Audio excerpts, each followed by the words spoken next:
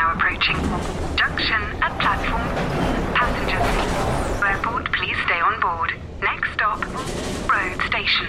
iOS helps you control which apps you share your exact location with. There's more to iPhone. It's that time of the year. Your vacation is coming up. You can already hear the beach waves, feel the warm breeze, relax, and think about work. You really, really want it all to work out while you're away. Monday.com gives you and the team that peace of mind. When all work is on one platform and everyone's in sync, things just flow. Wherever you are, tap the banner to go to Monday.com.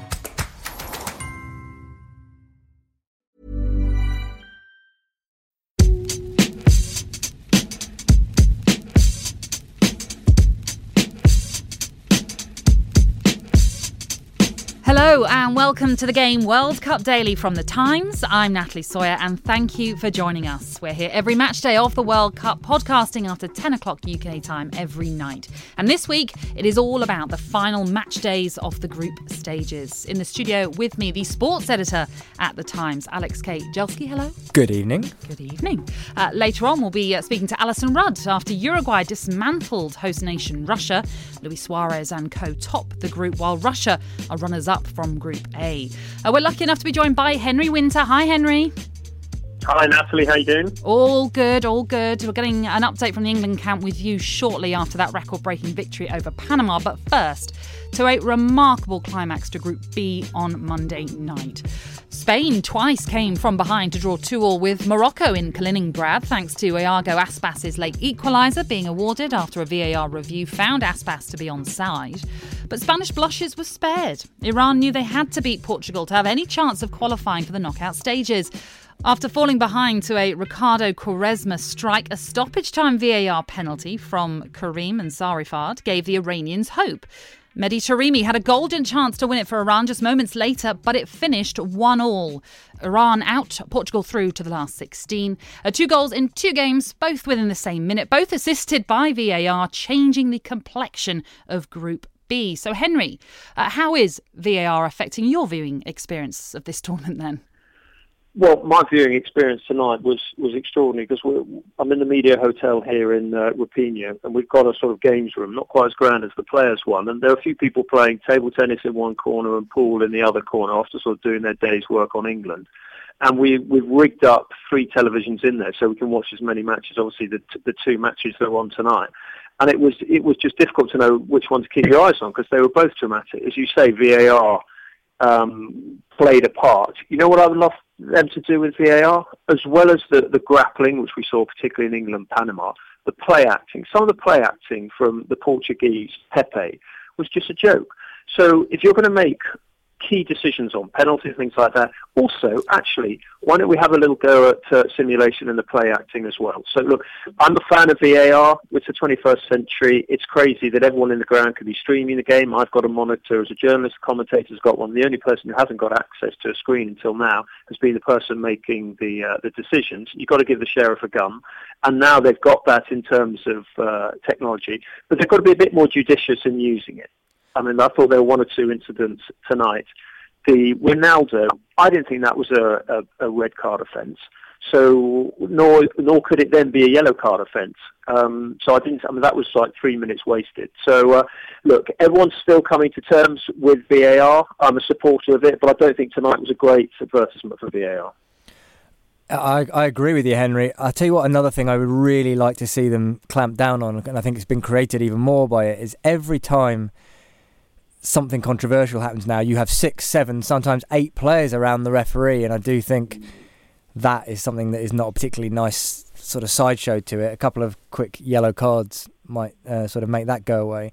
And I think overall it has been great. Tonight wasn't perfect perhaps, but we've had so many more important decisions got right because of it, and I hope people are slowly getting used to the fact that it is changing the game for the better. Well, yeah, no, I mean, just on your point of you're going on to penalties. I mean, this is what they've been to like 19 penalties so far. I mean, it's extraordinary to see Ronaldo. I mean, he's missed penalties before, but that was, quite. I mean, I could almost hear the cheer from the England camp with Harry Kane on with his 5 goals and the race for that great honour.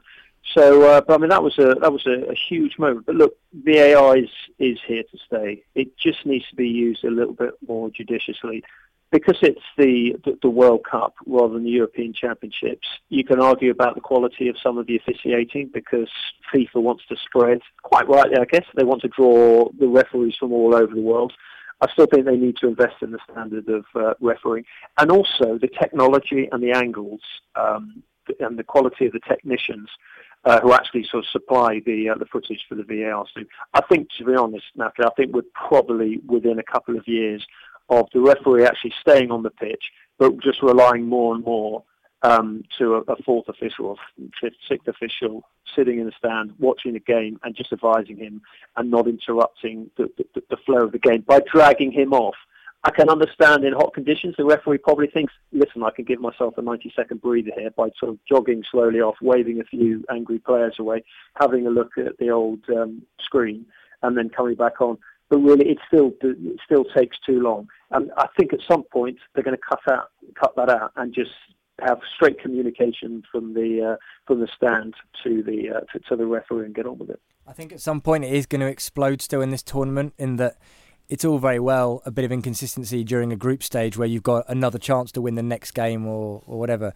We saw tonight when first versus second place were up for grabs, it was a little bit more tense. And if we get a knockout game where there is a debatable VAR decision that ends up deciding it, I think there'll still be a lot of controversy and a lot of aggression. I find that hard to believe that's not going to happen. You could say that about the Iranian penalty, couldn't you? It was controversial. It was for a handball awarded by VAR in the end, but it changed the destiny of the group within minutes. It did, but I think both teams, although they might have a whinge, will still be happy enough that they've progressed.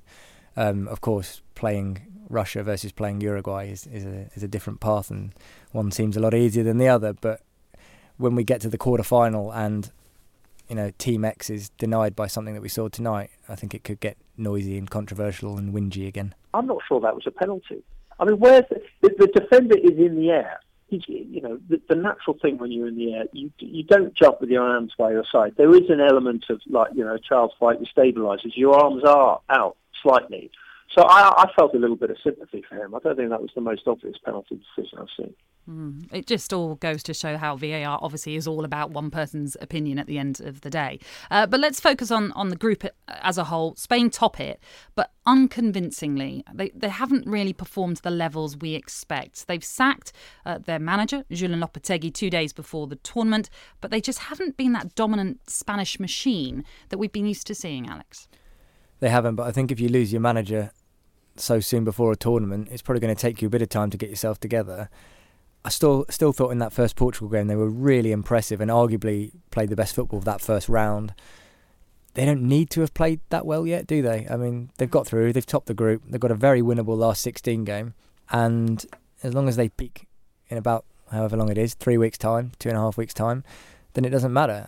Russia thought they'd be facing Portugal. They surely would have preferred that to Spain.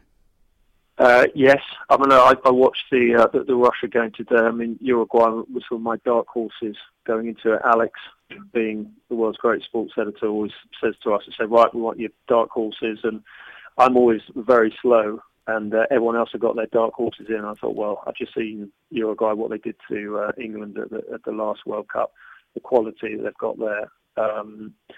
So just in terms of Russia, I mean, that's going to be...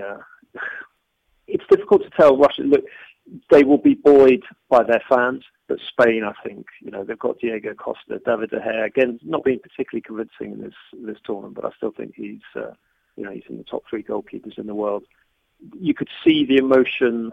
Again, I have one eye on that screen, but the emotion for Hierro, who really is just a formidable figure in Spanish football. When he was technical director of the Spanish Federation, I guess technically still is, a few of us went to see him, and he's slightly wary of the English media, and he said, listen, I don't want sort of headlines dictating everything that I think is wrong with English football from my brief experience of playing in England. But he's an absolutely fascinating character, quite sort of noble, if you can use that in a sort of sporting sense. And so, you have a sort of slight empathy with an individual, and you hope he does well, and you could just see what it meant to him as a coach, as someone who'd stepped into the breach, and obviously as a Spaniard, getting them through. So, no, I mean, I'm sure they'll build up a bit of momentum now. It will be Portugal who'll face then Uruguay, a Uruguay side who haven't yet conceded a goal in the group stages. That's the first team to do that since Argentina some 20 years ago. You would expect a knockout game to be tight, but this one's going to be tight, Alex. It's like two immovable objects, the Uruguay defence and Cristiano Ronaldo. I don't know who I'm supposed to back. I mean, I know Uruguay's group wasn't the toughest, which you could maybe say is part of the reason that they haven't conceded a goal, but Godin in particular has looked very impressive. The goalkeeper hasn't been overly tested, but he looks incredibly solid. Muslera. I don't believe that Cristiano Ronaldo can not have an influence on a game like that, but I'm not sure he's got enough around him to quite get over the line. But it's going to be really, really good Saturday night viewing, that one. A quick word, Henry, on Carlos Queiroz. Roy Keane might not be his biggest fan, but he has taken Iran to consecutive World Cups and bows out of this one with 4 points from their group. Do you know what? There's a huge debate about Queiroz, and do good number twos make good number ones? We saw in Moscow with Manchester United. I remember he talked to a lot of the Manchester journalists after the Manchester United had come back on, and what made them tactically tick. He's a great tactical mind. I mean, Ferguson has always sort of praised him, always sort of regarded him so highly in terms of, he's probably actually, when you look at it, Ferguson's greatest ever number two in terms of his influence and their success. So as a number two, sensational. He's stepped up this. I mean, Iran were playing some decent football. So, I feel it must be strange managing against your own country. But, he ripped his jacket off at one point. The gloves were off. He was just living in every sort of emotion. And he's lifted that team. So, that old dynamic, do good number twos, make good number ones. Well, I think he certainly proved they can do. I think when you look back at this World Cup at the end of it, one of the best performances will be Iran getting 4 points from a group with Portugal and Spain in it and only losing 1-0 to Spain. I mean, that's really, really hugely impressive. The train is now approaching. Junction at platform. Passengers, airport, please stay on board. Next stop, road station. iOS helps you control which apps you share your exact location with. There's more to iPhone.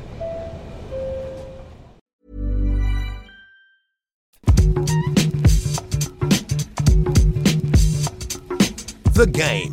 World Cup Daily from The Times with Natalie Sawyer. You can hear live commentary of all of Tuesday's games on TalkSport. It starts in Group C with Denmark taking on France at 3 o'clock on TalkSport, with Australia versus Peru at the same time on TalkSport 2. Then at 7 o'clock in Group D, Nigeria face Argentina on TalkSport, while the clash between Iceland and Croatia is live on TalkSport 2. The countdown is on for England's final group game on Thursday. Fans still revelling in the win over Panama. Henry, you described England's performance as happy football, and they're certainly bringing a sense of fun to this World Cup. Well, they are, and it's very rare for England. I mean, I've been to too many tournaments where they've stunk the place out, where they haven't sort of engaged with a tournament. They've almost sort of cold-shouldered the people around them. They've stayed in their hotels. They haven't actually gone out and experienced the country, experienced the culture. Now, we're not expecting them to get their B-deckers out and sort of explore the highways and byways of Russia. It's a rather large place. But I think it's good that, some of the players, Eric Dyer, inevitably led a party of 5 into the Hermitage, and they had a look around that great art collection there. They're actually sort of exploring a little bit more. They're opening themselves up. We've seen it. I've seen it as a journalist, the Danny Rose interview, and the players being very upfront in talking. And I think they're expressing themselves off the pitch and on the pitch. And that is purely down to Gareth Southgate saying there's too much paranoia, there's too much fear and suspicion and cliques around England. I'm going to sort of dispel all that. I'm just going to give it a go. We're going to do it my way. We're going to attack. Obviously, they've worked fantastic on set pieces. We've seen that so far. But they're just playing with just a bit of joy. It was great when Harry Kane came out after the game in Panama and said, we enjoyed ourselves out there. It is a sport. We get too carried away, and I'm guilty of it on the sort of writing side of it. We just put too much importance on it. And it is incredibly important. But as Ancelotti says, football is the most important of the least important things in life. And I think England just went out and played with a freedom, with a pride in the shirt, and the fans in the grounds, and just seeing all the scenes all around the world. I mean, a mate of mine runs a pub, quite well-known pub in Santa Monica, and he said he was absolutely rammed with expats and locals all willing England on. And you haven't really had that in tournaments. There's always been we'll keep an eye on England, but if it's going to be a 1-0 against Slovakia or a draw against Algeria, we're not going to be too excited.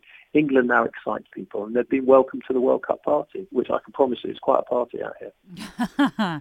We'll save that for another time, maybe, Henry. As it is, then, it is Belgium for England on Thursday night in Kaliningrad. And on our previous podcast, Henry, we spoke about the supposedly more comfortable route to the final for England if they were to finish second. They might avoid Brazil or Germany in the quarterfinals if they were to lose to Belgium and finish second in Group G. Where do you stand on this issue? My tiny mind can't cope with all these things. All I can cope with is England and the English mindset, and my limited experience of England players, having covered England for about 400 years, is that they go out with the mindset of wanting to win. Now, there might be fear attached to it too often in the past. The teams too often in the past have been in balance with Paul Scholes on the left and all that sort of nonsense. But they've still gone out to win. I don't think they can play a calculating game. It will be a ball-trick cunning plan if England say, right, let's go out and keep the yellow cards down, and let's go out and obviously they've got to keep their discipline. But if they go out and say, right, a draw will do us, I just don't think it's in the English mindset. I don't think, and having spoken to Gareth, I don't think it's in his mindset to do that. So I think they'll go out for it. Look, we've seen it in previous tournaments, in 2010, in 2016, where we thought, actually we've been quite clever in terms of working our routes to the next stage. And then in 2010, you get Germany. In 2016, everyone thought, that's going to be a nice, easy one, nice, easy route. It's Iceland. We'll cruise through them. And suddenly we're getting humiliated on the Riviera. So, I mean, it's not purely laziness on my part, and my tiny little mind and my calculator is not clever enough with big enough batteries to work out the permutations and the route march and all that. I just think you have to go out and win this one. I'm sure he will make some changes. I'm sure Rashford and individuals like that will come in, but I still think they'll go out to win it. Alex, Matthew Syed has written for The Times on this. He feels it's inevitable that if the England camp feel coming second will enhance their prospects, it will affect their approach on Thursday. Do you subscribe to that? I don't know whether it will affect them. I wonder whether I think it should affect them. I think it's very difficult. I keep stopping myself at the last 16 because I think one thing that's kind of got forgotten in this conversation is whoever we face in the last 16 is really not going to be that easy. England do have no divine right to beat Colombia or Senegal or Japan. I mean, Iceland should have taught us that more than anything else. So there's that first. Just because we beat Panama 6-1 doesn't mean that we automatically arrive in the quarterfinals, for example. However, would you rather potentially play Mexico or Switzerland for a place in the World Cup semi-final, or Germany or Brazil? Well, I know the answer to that all day. Will Gareth Southgate and the England players let that affect them? I imagine not. I imagine if you had a sort of Jose Mourinho-esque cynical manager who plots all these kind of things, you know, he might do something like that. But I don't know Gareth Southgate anywhere near like Henry knows Gareth Southgate. So I, totally believe Henry when he says he's probably not that kind of man. The players as well. I mean, the players aren't sitting there with maps of Russia and timetables and schedules and potential fixtures. There might be a little bit of that, but actually they will focus purely on the next training session and on the next game. It's very insular, the world there. I haven't sort of talked to some of them. They are completely focused on that game, and they say, let's get through that game. I mean, it is the greatest cliche in football, but it's totally applicable to England players in the circumstance of taking each game as it comes. I mean, I guess the other thing is, if you're Jamie Vardy or Marcus Rashford or Eric Dyer, whoever gets to come in, or your equivalents on the Belgian team, this is your chance to say, hello, I need to play in these knockout stages. Look how good I am. This is your chance to make your mark, not to lay back and take the defeat. Well, you can also read a fascinating story at thetimes.co.uk highlighting an incident 20 years ago when Indonesia deliberately lost a match to Thailand to secure themselves a supposedly easier route to the final of the Tiger Cup. Now, they did so by scoring a last-minute own goal. The player who scored it, Mercedes Effendi, was banned from international football for life by FIFA. So maybe a little bit of a warning for England there ahead of Thursday. But Roberto Martinez has already said he'll make big changes. Romelu Lukaku appears to be carrying an injury. What do you see Henry Gareth Southgate doing? Well, interestingly, the word coming out of here tonight is that Hazard and Mertens are both fit. So, they could be involved, but as you say, Martinez says he might make some changes. I mean, if I was Southgate, I would keep the core of defence together because I think it's important they continue building up that understanding. They haven't had the rigours of, say, Jordan Henderson, who's been putting in 10K after 10K each game. So I can't read his mind at the moment, and I haven't got any long lenses to get any sort of team sheets and action. But I think he'll make 3 or 4 changes, yeah. We're not allowed to talk about team sheets, Henry. The Game, World Cup Daily from The Times with Natalie Sawyer. We'll be giving you a Times trivia teaser question every day on every podcast, as provided by Times statistician Bill Edgar. Last time out, we asked you, the winning goal in the 1990 World Cup final was scored by a left-back. That was West Germany's Andy Bremer. In the 2006 final, which left-back converted the decisive spot kick in the shootout for Italy? The answer was Fabio Grosso, who scored the winning penalty against France in Berlin 12 years ago. Our teaser for you today. Harry Kane is the 4th player to have scored a World Cup hat-trick that included 2 penalties. Who was the first player to do so? Bill's done it again, so to help you out, I'm going to give you a clue. He was playing against North Korea in the 1966 World Cup quarter-finals. Tune in to our next podcast to find out the answer. Uruguay top Group A after a resounding 3-0 victory over Russia. Luis Suarez and Edinson Cavani both on the score sheet. The hosts had Igor Smolnikov sent off for 2 bookable offences in the first half. Alison Rudd joins us now. And Alison, Russia were already through to the knockout stages, but does this defeat burst the host nation's bubble a little bit? I think it was really useful that Russia lost, actually. But it was so easy for them in their first 2 games.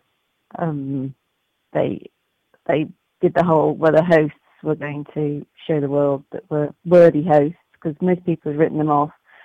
And I think probably the nation was getting carried away. Their manager was being applauded when he walked into press conferences. It felt like they were on a trajectory to win the World Cup. And they got lucky because it's mattered so much. It probably matters a lot in every World Cup, but it seems to have mattered more than usual in this one. The order in which the games crop up for you.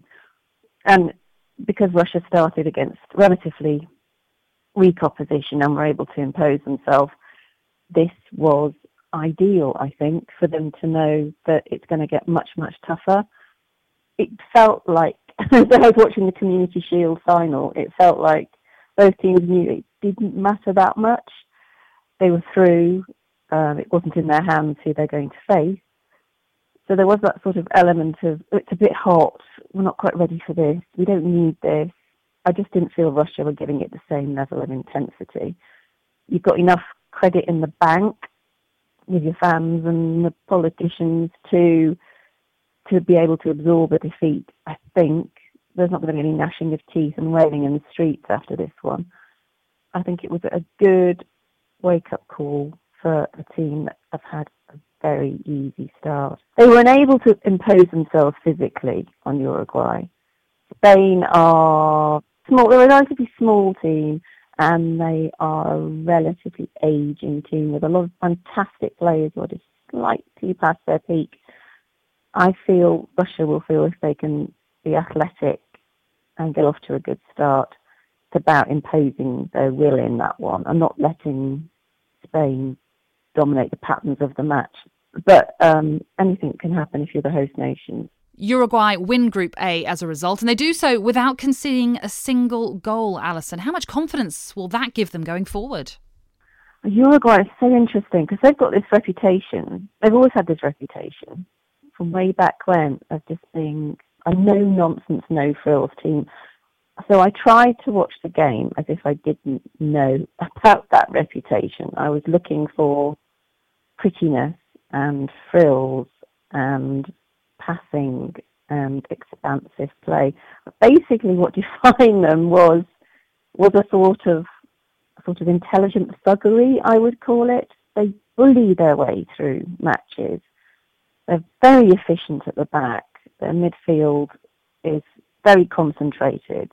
there's just that sort of willpower about them.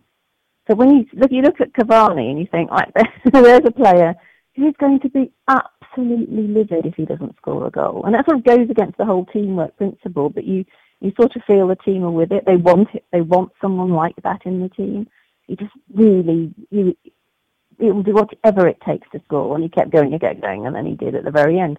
And you sort of knew it was going to happen. I've never seen anyone so sort of intensely angry about not having scored. And I think what was significant was Zuba is a sort of like the thug on the Russian team. He's a big guy. He's very imposing, very difficult to play against. And he was bullied in that game. I think if any team that can bully Zuba, then you've got to say Uruguay are. Maybe people weren't talking about them before the tournament, but they look so difficult to play against. Elsewhere in Group A, Saudi Arabia claimed their first World Cup win since USA 94 with a last-gasp 2-1 victory over Egypt. But the real story here was Egypt's keeper, starting at 45 years old, Essam El Hadari. He becomes the oldest player in the history of the tournament. And not only that, he saved a penalty. And it was a fantastic save to deny Fahad Al Muwallad. And just for your information, the previous record holder was the Colombian goalkeeper, Farid Mondragon, who played at the last World Cup aged 43. So, Alex, Egypt bow out. Mohamed Salah did score today, but it is the end of a difficult month for him. It's been a bit strange for Mohamed Salah. He's gone from being Mr. Invincible, picking up awards on almost weekly basis, to a pretty miserable month. So this morning is exactly a month since the Champions League final, where the shoulder injury happened, didn't win the Champions League final, turns up at the World Cup half fit. And then he's had these 3 matches. The first one where Uruguay score in the last minute. The second one where Russia pretty much embarrassed them. And today, well, to lose to Saudi Arabia, I don't think anyone saw that coming. Must be pretty brutal. It's not been the kindest few weeks. He probably look forward to getting back to the comforts of Melwood in the Liverpool training ground, where he's got Firmino, Mane, Henderson and all his mates to help him, because the one-man show didn't really work out in the end. And as for the goalkeeper, well, I always wondered what I was going to do after this job, so there is hope yet.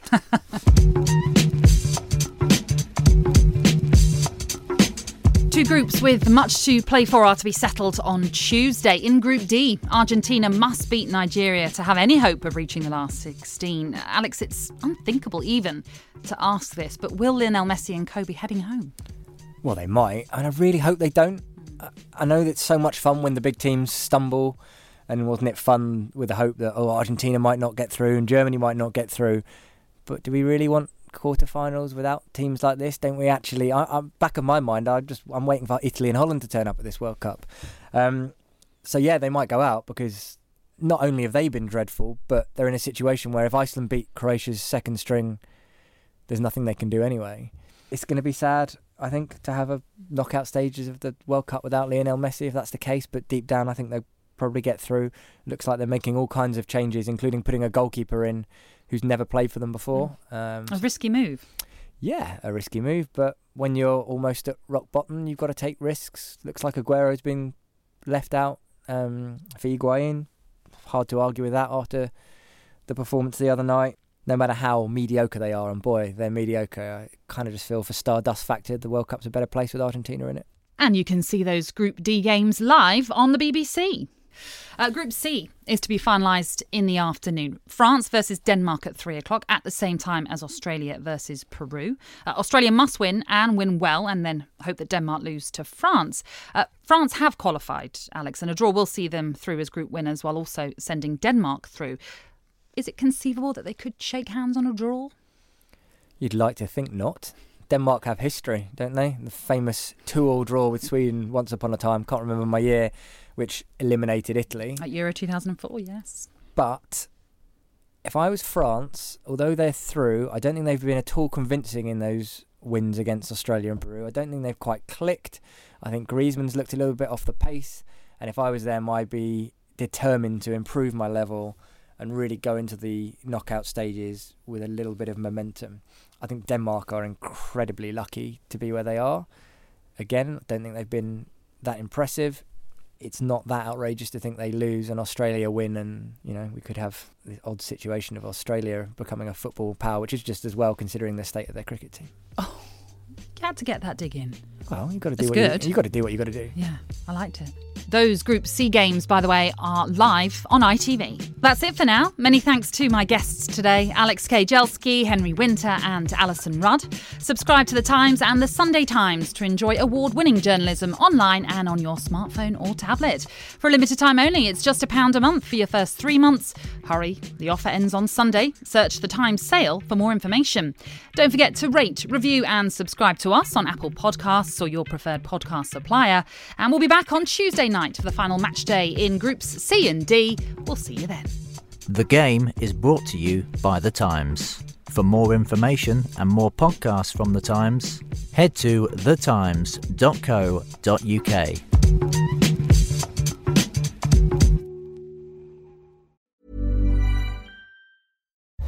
As you're listening to me, Daisy, Apple's iPhone disassembly robot, is dismantling an iPhone into lots of recyclable parts. That's how Apple recovers more materials than conventional recycling methods. Thanks, Daisy. There's more to iPhone.